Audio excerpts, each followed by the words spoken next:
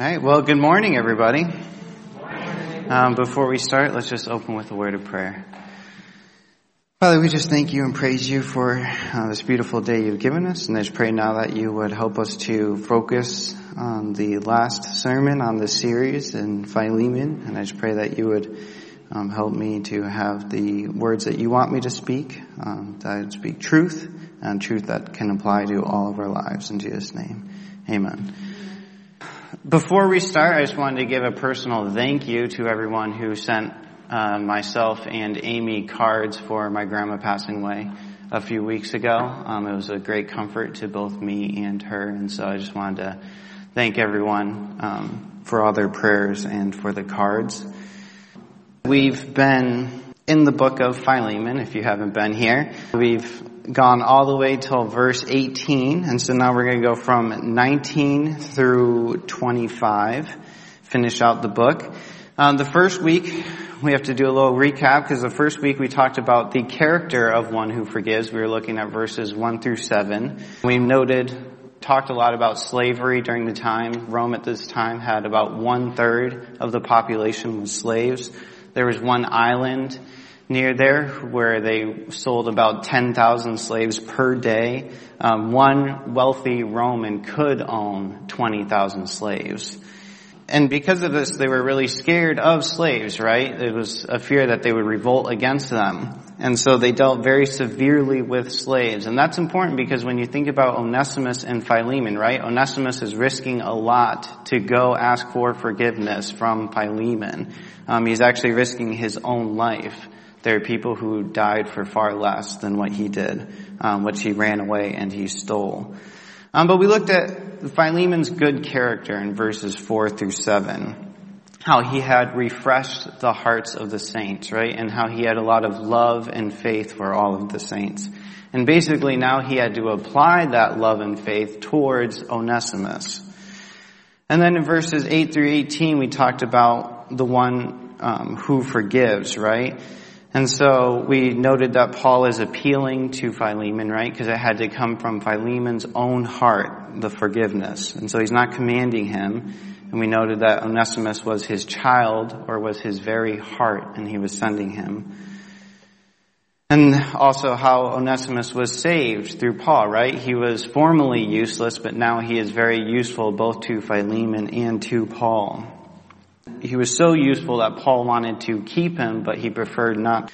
And so we ended with Paul talking about the debt that Philemon, or that he would take on Onesimus's debt, right? Anything that Onesimus owed Philemon, Paul would take on himself. And we looked at that and we noted how that is a good example of what Christ did for us, right? And that leads us, that was 17 through 18, so it says, if you consider me your partner, receive him as you would receive me. If he has wronged you at all or owes you anything, charge that to my account, right? To charge that to my account. And that leads us right up to the point where we are going to finish. So let's actually just read the verses. It says, this is 19 through 25. He says, I, Paul, write this with my own hand, I will repay it. To say nothing of your owing me even your own self. Yes, brother, I want some benefit from you in the Lord. Refresh my heart in Christ.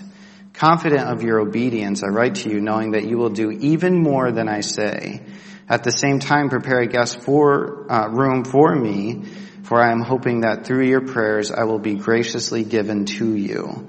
Epaphras, my fellow prisoner in Christ Jesus, sends his greeting to you, and so do Mark, Aristarchus, Demas, Luke, my fellow worker. The grace of the Lord Jesus Christ be with your spirit. So those are obviously the verses we're going to take a look at. So we tackled the character of the person who forgives. We also looked at the person who was looking for repentance through Onesimus. Now we have to talk about why forgive, okay? Why, in the end, why forgive? And so the first thing we're going to see is believers owe much. And the first thing is to the evangelist. He says, I, Paul, write this with my own hand, first of all. usually when they would write, they would have someone actually write out for them their thoughts, so someone else would write. But it was at this point, if Paul did not write the letter himself, it is at this very point, 19 through 25, he would have written with his own hand. For Philemon reading this, he may have seen a change in the way it looked. As Paul, this was literally Paul was writing at this point. He did that also because they thought, there's a thought that he had bad eyesight, so it would make sense they'd have someone actually write for him, physically write. And he says, to say nothing of your owing even your own self. And he says this to say nothing, which is an interesting phrase because he is actually saying something. He's implying a great deal of something. So this is better seen as not to stress the fact, or he's basically saying, Philemon, I haven't even brought up the fact that you owe me even your own self. And this is kind of interesting, right? So Philemon owes Paul his own self. This being Philemon was saved through Paul's ministry, through the grace of God, right? So basically Paul is saying here, instead of, remember last week we talked about Paul is taking any of Onesimus's debt, right? So he owes Philemon now, and so Paul is basically saying, no, instead of me owing you money, you owe me your very life. See, Paul had a temporal debt to Philemon, but Philemon had a spiritual debt to Paul. One is greater than the other. So Philemon was no longer a slave to sin because of Paul, and that's what he's getting at, right? You owe me your own self. The spiritual debt Philemon had far exceeded anything that Paul had for Philemon. And he says, yes, brother, I want some benefit. And so the brother, again, showing that close connection between the two. And then he says benefit, which is an interesting word yet again. It's onennemai, which is very close to Onesimus. It's where we get the word Onesimus. So it is possible that he is doing another play on words here. I want some benefit from you. So that's the first thing, right? To the evangelist, he owes much. But also to the believer, right? He says, again, I want some benefit. And this kind of seems selfish. When I was initially reading the text, I knew this would be a point in which I had to do a little bit more study. Because if I said this to someone, you would be like, well, Caden, you're only saved by grace through grace, right? He doesn't owe you anything. So we do have to take a close look at it. And we have to remember the reason for the benefit. That is, Paul is saved through Philemon. Okay, so he's talking about the benefit.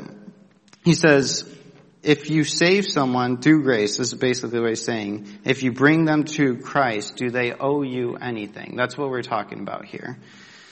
That's the question we have to ask. And the thing is, isn't seeing them come to Christ a benefit enough? That's what I was thinking when I initially read the text. And this can be very hard to understand for us, I think, in this modern day culture, in our culture in particular, where we see our relationship to Christ as a very personal relationship, right? That's the word we use. We use a personal relationship with Christ. And even though that is true, right? We can all say that confidently, but we say that to the point where we exclude all others, even believers, right? We just make it as just me and Christ, and that is it. We just exclude all else. But we forget that when we become saved, we become part of one body in Christ. And so it is not just you. You're not walking this faith alone. You have others with you. We go from a single person being condemned to one body in Christ. All of us. And so you can recall the quote I said I think in my first sermon, it says, real faith and love will inevitably result in concern for fellowship, right? There is no place for individualism in the body of Christ. That's MacArthur. And so there's no place at all, right? You go from being one under condemnation to one in Christ, because there's only one body. And so Paul wants to see some benefit in the body, and that benefit is he wants to see an active faith in Philemon. And we can turn to Romans 1:17 for this. It says, "For in the righteousness of God is revealed from faith for faith, as it is written, the righteous shall live by faith." And so we see that the righteous live by faith. This is what Paul wants Philemon to do. Live by faith. Live it out. And in doing so, he will forgive Onesimus. That will be the benefit. See, so when he applies the debt he owes to Paul, when Philemon applies the debt he owes to Paul to that situation, he is living out his faith in Christ. And that will refresh Paul's heart. And so we can easily see a lot of verses that talk about faith and works, right? James 2:14 through 26 would definitely come to your mind, right? Faith without works is useless. And so Paul wants to be refreshed through seeing a living faith. And that is the benefit, right? The benefit of seeing two brothers in Christ work out their faith in love for one another, forgiving one another. And we also could turn to Philippians 2:2, which says, "Complete my joy and being of the same mind, having the same love, being in full accord, and of one mind," right? Paul will find much comfort and joy in them having the same love for one another. And so that's the benefit. And when you think about this, we owe a lot to a lot of people. This principle of owing a spiritual debt applies beyond the situation of Paul and Philemon. It applies to us as well when I was really thinking about it. When you just think, we have gained so much spiritual gain from other people in our lives because of fellowship through teaching, right? And I was thinking about myself, right? Who are the people I owe? Obviously, the first one that came to my mind was my parents, who were godly, right? They raised me in a godly home. They taught me how to love Scripture, how to obey Scripture, how to live by Scripture. They even led me to Christ, right? That is a debt that I could never pay back. I owe them my very life in more ways than one. But even my Sunday school teachers, right, who taught me the Scriptures throughout my whole entire life, taught me to obey them, reprimanded me at times when they had to. Or friends, right? Friends who held me accountable to the things we were learning. I owe them a spiritual debt. And the thing is, I was also thinking about it, it doesn't take much time for you to acquire this spiritual debt to others. I'm in debt to this church for helping me continue to grow in my own faith and especially in my ministry, right? We're all growing together. I'm in debt to Pastor Bill, who has encouraged me and taught me even just the past few months, right? Both in conversations and in preaching. There is a rich spiritual gain I have gained from him through our fellowship, right? Or even the deacons, who I've learned much through our discipleship program, through our studies as deacons, or even just as their godly example as men who minister, pray for, and have a heart for the body of Christ, right? So these are all spiritual debts that I've gained within just the last 9 months or so. And this is a debt I can't really pay back, right? I owe much to many people. And the thing is, you're probably sitting there and probably thinking about all the people you owe, or at least you should be considering it. There are many people in your life who you have gained from spiritually that you just can't pay back.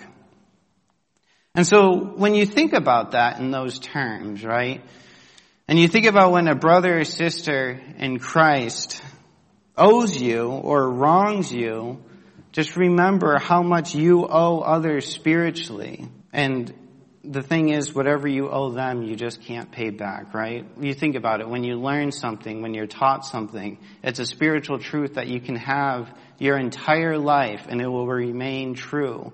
You will have that truth for eternity. You can't put a price on that. So we owe much to a lot of people, right? And so you remember that. You remember what you owe, then forgive. And so we owe a lot to the evangelists, as I said, to other believers, but we owe a lot to Christ. He says, refresh my heart in Christ, right? And he says, refresh my heart. And we've seen this word heart come up quite a bit, right? It's splanka. It's the inner depths of Paul, right? Remember when he said, I'm sending you my very heart, that is Onesimus. He's sending his very inner depths. His bowels is what it literally translates. And so it's used 3 times in verse 7, 12, and 20. And I was looking at them because it's kind of interesting, the progression of thought within the word heart. Because first of all, in verse 7, he says, you have refreshed the hearts of the saints, right? That he has encouraged them. They feel refreshed when they're with Philemon. And then he says, I'm sending you my very heart. And now in this verse, he says, refresh my heart. Do you kind of see the progression there? You have refreshed believers. I am sending you my heart, and I need my heart refreshed. And you're going to do that by forgiving Philemon. Just kind of interesting how he uses the word heart there. But of course, when you think about that, failing to forgive would be the opposite of refreshing to Paul. He would not find joy and comfort in unforgiving spirit, right? He would not be refreshed. He would be sad, maybe angered. The word came to mind was worn out, tired. So he wants to be refreshed through Philemon's forgiveness. And so we have to remember, right, to Christ, because we have to remember that Christ first forgave you. And this is a theme that's come up quite a bit, but it's a theme we need to remember, right? A lot of problems would be solved if we just remembered that Christ forgave you, if you just had that on your own mind when you're dealing with others, right? Ephesians 4:32, we've quoted this. Be kind to one another, tender-hearted, forgiving one another as God in Christ forgave you. So it's a common theme, but it is central to our understanding of forgiveness, so we must bring it up. Because, right, if you realize the extent of what Christ did for you, how much he forgave you, you will not hesitate to forgive other people as well. And so we can look at this, and we have to turn to, when you read commentaries on Philemon, a common verse that always comes up is in Matthew 18, so turn with me. It's Matthew 18:21 through 35. And so it's the parable of the unforgiving servant. There's a lot of correlation between Philemon and this. And so we're just going to read this. So it's 18:21, it says, Then Peter came up and said to him, Lord, how often will my brother sin against me and I forgive him? As many as 7 times? Jesus said to him, I do not say to you 7 times, but 77 times. I think some verses say 70 times 7. But the point is an infinite number, right? No one's going to count that many times. And it's very interesting because Peter probably thought he was being pretty generous. He was like 7 times because the rabbis at the time were saying it was 3. So he's like, well, I'll double it plus 1, 7 times. That seems like a fair enough, right? And Jesus is basically saying, no, you just forgive. It's 70 times, 77 times. And so you just do it. But then he continues on to tell the story, right? Therefore, the kingdom of heaven may be compared to a king who wished to settle his accounts with his servants. When he began to settle, one was brought to him who owed him 10,000 talents. Now, 10,000 talents is like just an infinite number. This guy is never going to pay this back. There's no way. It's never going to happen.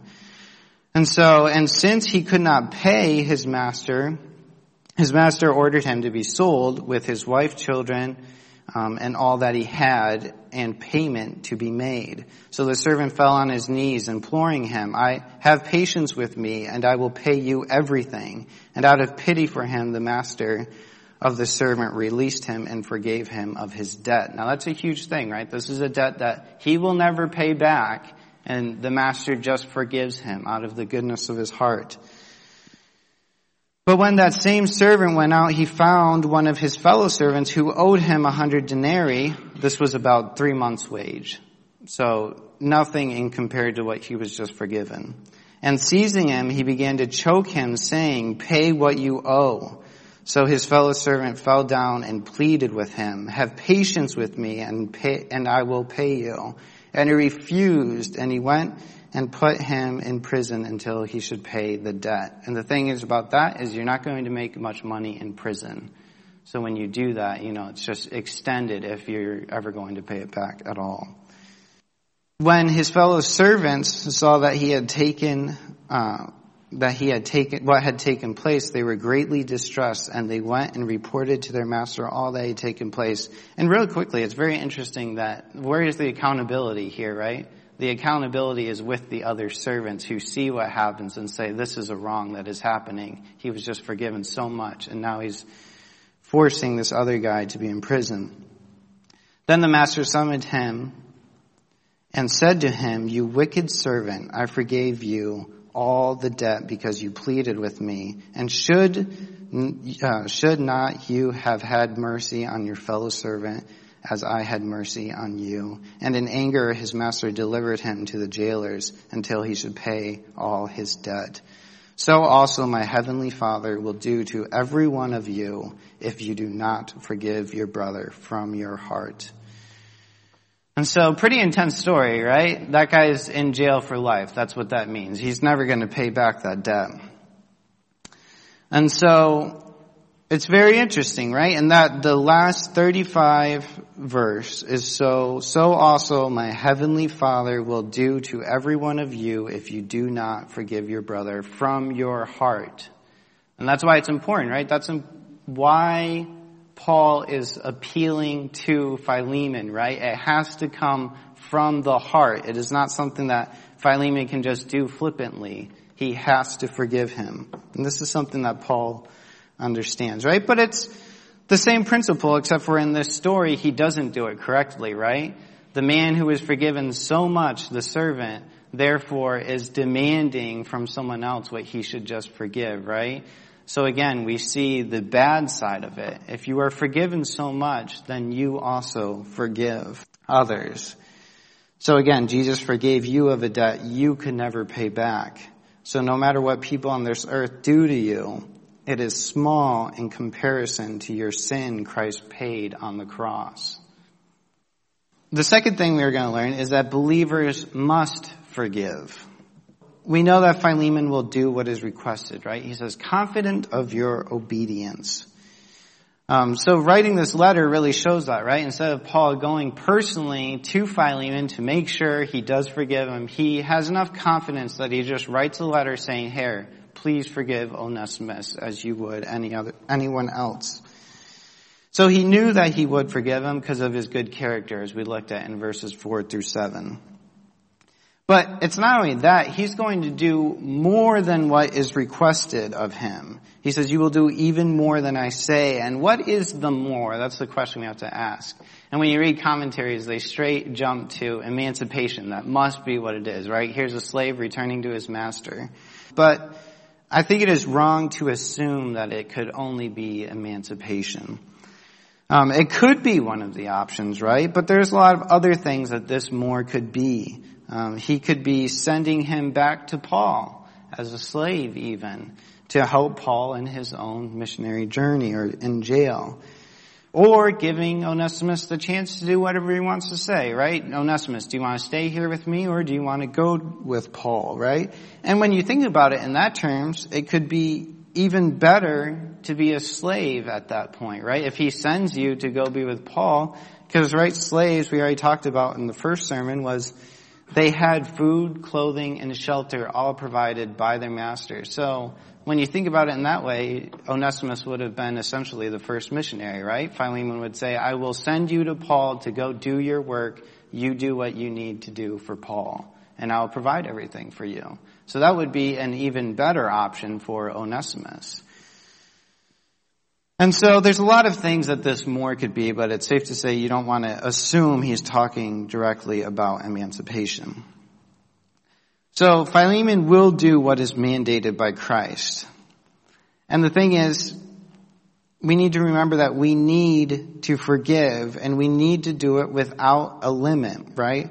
In Matthew 18:21-22, we just looked at it. Is 70 times or 77 times. That's what Jesus said. He's basically saying, just forgive. Just keep doing it. Don't worry about how many times you've done it. Just do it.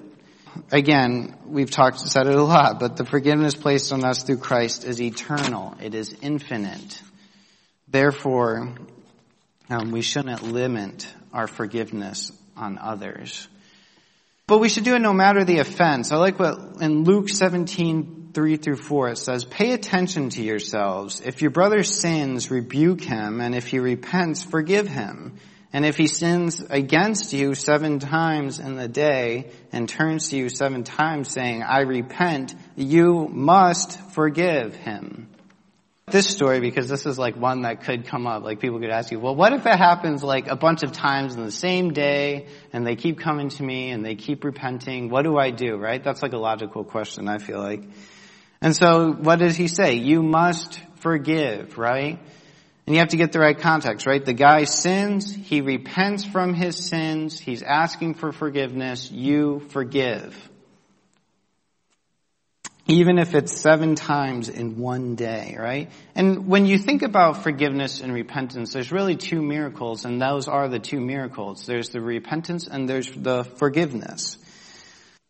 Inwardly, you should forgive, even if he doesn't necessarily repent, right? If you think about Luke 6:27-28, it says, "But I say to you who hear, love your enemies, do good to those who hate you, bless those who curse you, and pray for those who abuse you." And here's the thing, if you're holding malice against that person, if you're holding anger against that person, can you truly love that person? And so there's a point where you must come to the point where if they come to you, you will forgive them. That's what we're called to. But, so even though you can forgive them inwardly, the fullness of forgiveness is found when both come together, right? You have the one who repents from his sins and asks for forgiveness, and then you have the one who forgives. And again, you can't have that forgiveness if you come to that point with an unforgiving, grudging attitude. So your attitude before you get to that point is important, right? You're supposed to love those and bless those who curse you. And the thing is, you have to remember that Christ forgave you of all your sins, right? While you were still a sinner, right? Romans 5:8, God shows his love for us in that while we were yet sinners, Christ died for us, right? If Christ waited for us, we would be in a bad situation, right? While we were yet sinners, Christ died for us. And so the third thing we're going to learn here in this verse, or these verses, is that believers are held accountable. He says, "I will come. I will be graciously given to you," is how he says. And so we've noted that Paul makes a lot of appeals in these, right? And they're kind of subtle, right? He's talking about Philemon's good character, basically saying, hey, look, you have all these good qualities about you, therefore you should forgive Onesimus because of your good characters. They're kind of subtle, but this is like the least subtle of all the things Paul says, right? He's saying, I am going to come. I'm going to see the result of what you did, right? I like what J.B. Lightfoot says. He says, there's a gentle compulsion in the mention of a personal visit to Colossae. The apostle would thus be able to see for himself that Philemon himself had not disappointed his expectations. And that's really what he's doing, right? I'm coming. I'm going to see the result. And the thing is, he's coming through your prayers, through Philemon's and the churches. The your and you here are plural, actually. So he kind of switches back to the church, his family, and Philemon. And that is the means by which he is going to be released. Your prayers. It is a gift of God through the prayers of the saints that Paul is going to be released. And I like James 5:16. Therefore, confess your sins to one another and pray for one another that you may be healed. The prayer of a righteous person has great power as it is working. And so it is through these powerful prayers that Paul is going to be released. It is the very prayers of Philemon who has to make this decision, right? Is he going to pray for Paul to come, and can he do that with a clear conscience if he doesn't forgive Onesimus, right? How can he pray for Paul to come and be released from prison if he doesn't forgive? So therefore, he also must forgive. Again, I noted that the "your" here and "I will come to you," these are all plural. So he will come through his prayers, through the church's prayers, through his family prayers, and know what Philemon did and hold him accountable to that. The fourth thing we're going to see, we only have 5 things, just in case you're wondering. Believers will lose fellowship in unforgiveness, right? And they'll lose it with man is what we see here clearly in this verse, right? Verse 23 is where we're at. He says, "My fellow Epaphras, my fellow prisoner in Christ Jesus, sends his greeting to you, and so do Mark, Aristarchus, Demas, and Luke, my fellow worker." Right? All these people know about this letter, and all these people will know the outcome of what happens here, what transpires, right? You have Epaphras, who is, we mentioned it, the pastor at Philemon's house, who happened to be with Paul, which is likely how Paul knew of Philemon's character, how he was living out his faith. He probably heard it from Epaphras. Then you have Mark and Luke, who wrote the Gospels, their own Gospels, by their own name.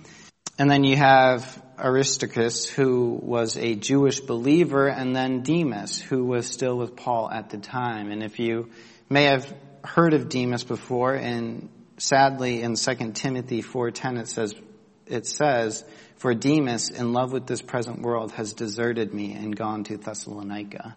And so Demas was sadly one of the people who deserted Paul when he needed it. In the end, all these men knew about the situation, and that fellowship with them would be lost or slightly broken if he failed to forgive Onesimus, right? And it's just plain to see, right? If I had to forgive someone and I couldn't, there would be a fellowship lost there, right? Especially if it was another believer in the church. How can you look at me and not think he didn't forgive him, even though he has been forgiven for so much, even though he had so much of a spiritual debt to others, right? So that's the first thing with man. The second thing is with God, right? In Matthew 6:14 through 15, Pastor Bill has already looked at this in previous sermons, as he's going through this Matthew. But it says, "For if you forgive others your trespasses, your heavenly Father will also forgive you. But if you do not forgive others their trespasses, neither will your Father forgive you your trespasses." Struggle there. Again, this is not losing our salvation, but this is losing our fellowship with God, right? That's important. Obviously, this is when God has to deal with a hardened and unforgiving heart, right? But the thing is, the wonderful thing is, if we confess, we know we will be forgiven, right? 1 John 1:9. "If we confess our sins, he is faithful and just to forgive us our sins and to cleanse us from all unrighteousness." So it's a wonderful thing we have with God, our fellowship. We can never take it for granted. And so the final thing is a closing benediction here in verse 25. He says, "Then the grace of the Lord Jesus Christ be with your spirit." And so the grace of God was needed to make such an important decision. The time has come, right? Philemon, you must make the decision. And also him and his church, right? There's a lot of people watching him and what he is going to do. He's probably reading this letter out loud to the church thinking, okay, I got to make a decision now. Onesimus is here. The church is here. They know about the situation. What am I going to do? So may the grace of God be with you and your church as you make this decision. And so that's really the end of this book. But the thing is, it's not the end of the story. And so we can assume Philemon did forgive Onesimus. And one of the main reasons we can see is this book was circulated throughout the church in the early times, right? And I doubt it would be circulated if Philemon didn't forgive Onesimus and be that example he needed to be, right? It would undermine the message of the book itself if Philemon didn't forgive. And the thing is, Paul also likely saw them, right, when he was released for prison, right? And we don't have a letter talking about reprimanding Philemon for not forgiving. And so we can assume that Philemon did out of his good character and his faith and love for all of the saints. But Ignatius in Smyrna wrote to the Ephesian church before being martyred and said, I received your large congregation in the person of Onesimus, your bishop in this world, a man whose love is beyond words.